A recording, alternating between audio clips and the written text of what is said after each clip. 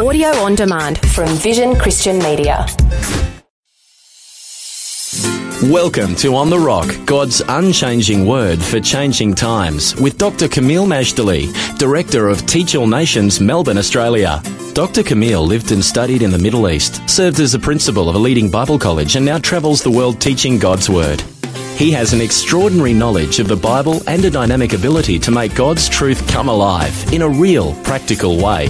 This episode of On the Rock will give you keys to survive and succeed in the days ahead by hearing and doing the words of Jesus. John the Baptist is called the forerunner. And in today's program, we're going to learn more about this forerunner. For when you see John, that means Jesus is not far behind. Our series is entitled, The Kingly Messiah, Understanding the Gospel of Matthew, Part 1. A verse-by-verse audio commentary, part of the larger Understanding the Bible series. We're commencing chapter 3 of the Gospel of Matthew, and here John the Baptist is introduced. And let me read to you from the passage of today, Matthew chapter 3, verses 1 to 6. I'm just going to read the first couple of verses. In those days came John the Baptist, preaching in the wilderness of Judea, and saying, Repent ye, for the kingdom of heaven is at hand. So this is where John the Baptist is introduced. He is actually related to Jesus, but we're not clear how much they knew each other. Had they ever met? Bear in mind that John lived in Judea, probably in one of the regions of the hill country west of Jerusalem. His traditional birthplace and residence is the Jerusalem suburb of Ain Karim, in the far west of the city. But that's tradition. The Bible doesn't actually say the name of his village.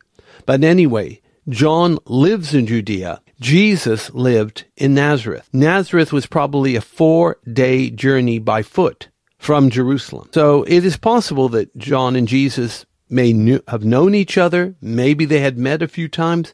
And there's a possibility they never did. We don't know. The Bible doesn't tell us. Obviously, it is not a crucial thing. But what we do know is that John is going to be the forerunner of Jesus. It's like a herald making an announcement of an important event or important person coming into the scene. In this case, the important person is the Messiah, Son of David, Son of God. So we have to learn more about John himself and his ministry. Now remember, what is his sermon content? His sermon content is repent, all of you, for the kingdom of heaven is at hand. Now this word repent or repentance is one I like to hammer through again and again, because I know how important, how healthy, therapeutic, wonderful, cleansing, initiatory it can be. I often say, and I believe it is completely correct, without repentance, there's no salvation. Without repentance, there's no revival. Repentance for salvation is for those who don't yet know God. And repentance for those that do is to help them come alive again in God. That's what the term revival actually means. There is a coming kingdom. And in order to be ready for the coming kingdom, we can't be going the way that we've been going because it's leading us in the wrong direction and to a horrifying destination. It's like a car or a runaway train heading down a road where the bridge that normally is there, bridging the gap, is now fallen. If you keep going on that pathway, thinking you're going to hit the bridge, you're going to go off the cliff and down to perdition or to destruction. It's certainly considered the right thing to do to warn people that the bridge is down. Why then is it not right to warn people that, hey, the king is coming? There is a new kingdom. Prepare for this kingdom. And we do that by turning away from our old ways and going all the way God's way. John was a fulfillment of prophecy. In fact, that's one thing you'll learn in the Gospel of Matthew. So many parts of Jesus' life and ministry are fulfillment of what was written centuries before by the Hebrew prophets, who have an accuracy rate of 100%. John was a simple man in the sense of his attire. John had lots of followers. And think about it. Here's a guy preaching repentance, confession of sins, and so on. He doesn't do any miracles, but he's attracting people from all over the place, and they not only confess their sins to John, but they're willing to be baptized in the baptism of repentance. That, to me, friends, sounds like effective ministry. All right, let's read the entire passage of Matthew chapter 3, verses 1 to 6. Our lesson is called John the Baptist Introduced, and the reference, once again, is Matthew chapter 3, verses 1 to 6. This is the word of the Lord. In those days came John the Baptist, preaching in the wilderness of Judea, and saying, Repent ye, for the kingdom of heaven is at hand. For this is he that was spoken of by the prophet Isaiah, saying, The voice of one crying in the wilderness, Prepare ye the way of the Lord, make his paths straight. And the same John had his raiment of camel's hair, and of a leathern girdle about his loins, and his meat was locusts and wild honey.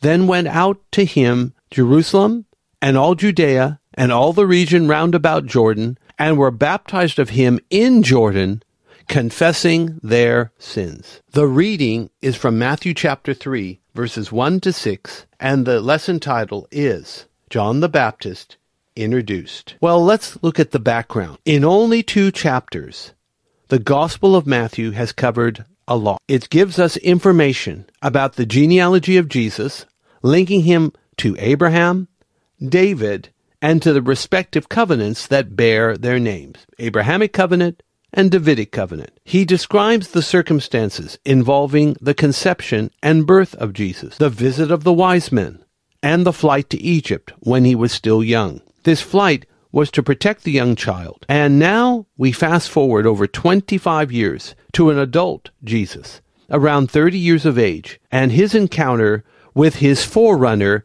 known as John the Baptist. So now let's introduce John himself. Because as I say, when you see John, Jesus is not far behind. John was the son of Zacharias and Elizabeth, an elderly couple who were once childless, but now miraculously they were granted the birth of a son. Their story is told beautifully in the Gospel of Luke, chapter 1. And Luke, a historian, spares no detail. He tells it deeply, richly.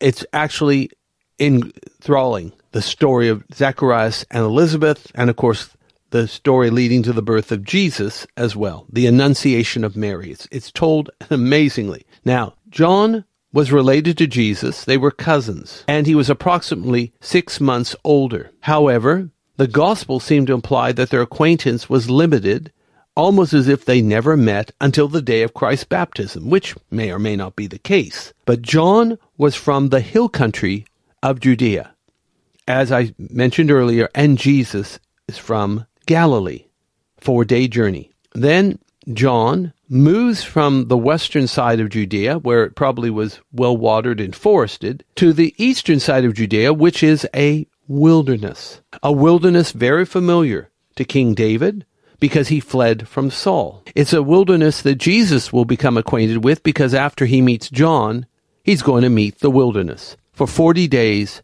and 40 nights. So that's where John chooses to do his ministry. He's not far away from the Qumran community that gave the world the Dead Sea Scrolls. And the way John lived and the way they lived, one wonders if they had contact one with another. Very ascetic, simple lifestyle, getting away from the clutter and the corruption of the crowded streets of Jerusalem and of the ruling religious elite. So both of them are in that category. That's the Qumran community and Dead Sea Scrolls, and John the Baptist ministering nearby at the Jordan River. Now, in addition to all this, John commences his preaching ministry, in that he has no hesitation confronting the Tetrarch of Galilee, Herod Antipas, because Herod Antipas had an incestuous relationship with Herodias.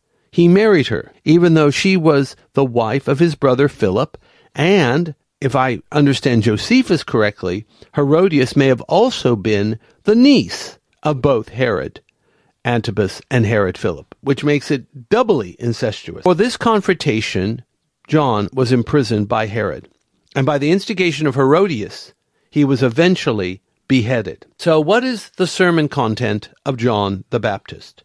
That's Matthew 3 and verse 2. John began to preach, and the word preach means to herald or to proclaim a solemn and vital message from God.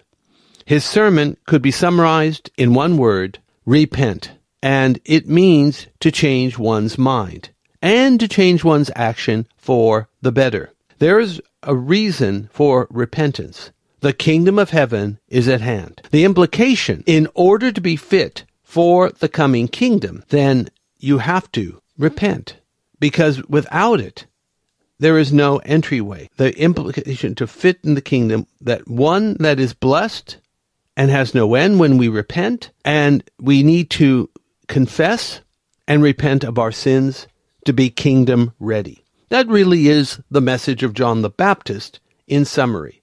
Repent ye, that means repent all of you, the kingdom of heaven is at hand. What we don't realize is that John the Baptist is fulfilling prophecy. Matthew explains that is exactly what's happening. He is a fulfillment of Isaiah chapter 40 and verse 3. Isaiah chapter 40 and verse 3. In fact, that's a wonderful, wonderful passage. So wonderful, in fact, I want to read it to you. It says, comfort ye my people, saith your God. Speak ye comfortably to Jerusalem, and cry unto her that her warfare is accomplished, that her iniquity is pardoned, for she hath received of the Lord's hand double for all her sins. Please note, Jerusalem has been punished, but now God is telling people to comfort her. There is the confrontation and the condemnation, and then there is the consolation and the comfort. That is often the twin themes of God's prophetic word. Confront the sin,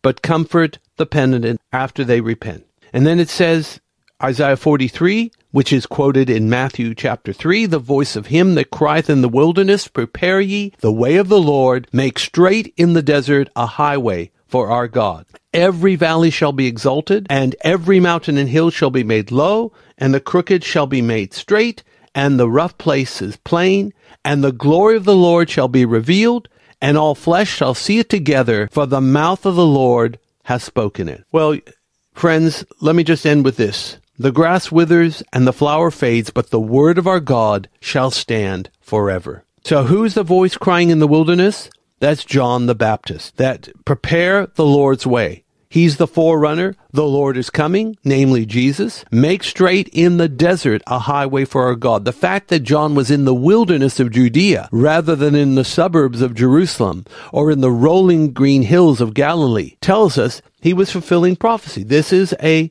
wilderness prophecy. The valley shall be raised up, the mountains and hills shall be lowered, the crooked shall be made straight, and the rough places plain. Why? Because the Lord is coming, and his glory shall be revealed, and all flesh shall see it together. That's the good, the bad, and the ugly, the righteous and the unrighteous. Why? How come everyone's going to see it? Because the mouth of the Lord has spoken it. And just remember, the grass will wither, the flower fades. This represents the flesh and our fallen world. But the word of our God shall stand forever.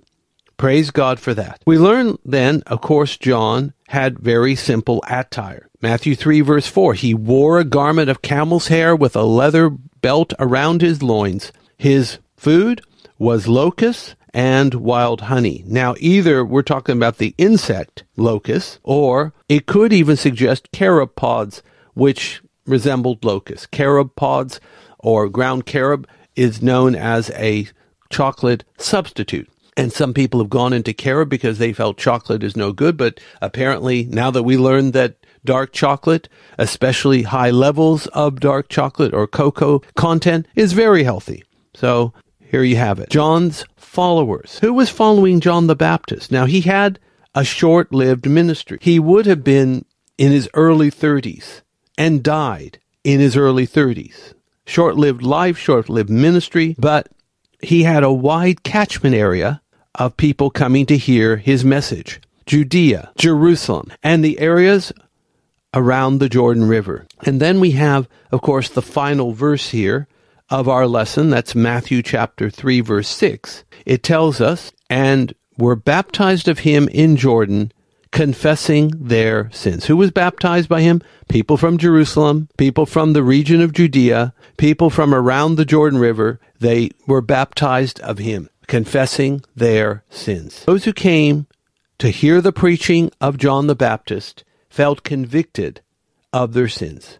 Now, this is not a guilt trip, friends. Don't confuse conviction with condemnation. There are two different things. Conviction is pointing the errors so you can fix them, that you may not face condemnation. Now, of course, to the immature and to the deceitful, they will blend the two. You're condemning me by telling me I'm doing the wrong thing. No, it's not condemning. It's bringing conviction so that you will not be condemned, provided, of course, that you confess and that you repent. It's as simple as that. That's how it works. And what I find so intriguing, as I said earlier, John didn't do any miracles. People came from far and wide to hear him preach and then felt so convicted, what can we do? And in the Gospel of Luke, I think it is, where there is actual conversation. Soldiers are asking him this and other parties are asking him that. What should we do to prove that we have the fruit of repentance?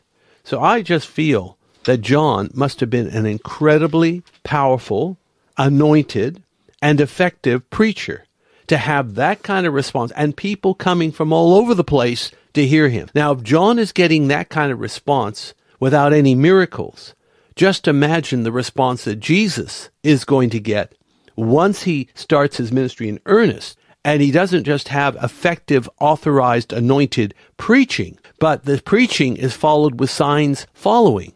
Yes, miracles all over the place. No wonder Jesus was so wildly popular that it caused envy in the hearts of the religious elite, and that's part of the reason they sought to destroy him. Now, our lesson is called John the Baptist Introduced. Our lesson for life is confession and repentance leads us to the presence of the Lord and his glorious kingdom. Remember to visit us at our Facebook page, Teach All Nations Education, and thank you for liking our page. You can also go to our homepage at tan.org.au to subscribe to the free monthly Issachar Teaching e-letter. Our aim is to give you value-added communication so you can be future-ready with articles from the Bible, victorious living, and current events in the light of God's Word. Let's pray. Father, we thank you in Jesus that you're making a way in the wilderness and rivers in the desert. And I thank you, Lord, for the ministry of John the Baptist. He was a wonderful forerunner. He did a great job bringing people to him, and therefore they would eventually be led to Jesus. We learn so much from your word, and what we learn help us to put into practice through Christ our Lord. Amen. Today's On The Rock was brought to you by Teach All Nations. If you would like more information about this ministry, to download podcasts, view our online store, attend special events, sign up for our teaching newsletter, make a donation to support this ministry, or to invite Dr. Camille to speak, log on to www.tan.org.au or write to us at Post Office Box 493, Mount Waverley 3149. Thanks for taking time to listen to this audio on demand from Vision Christian Media. To find out more about us, go to vision.org.au.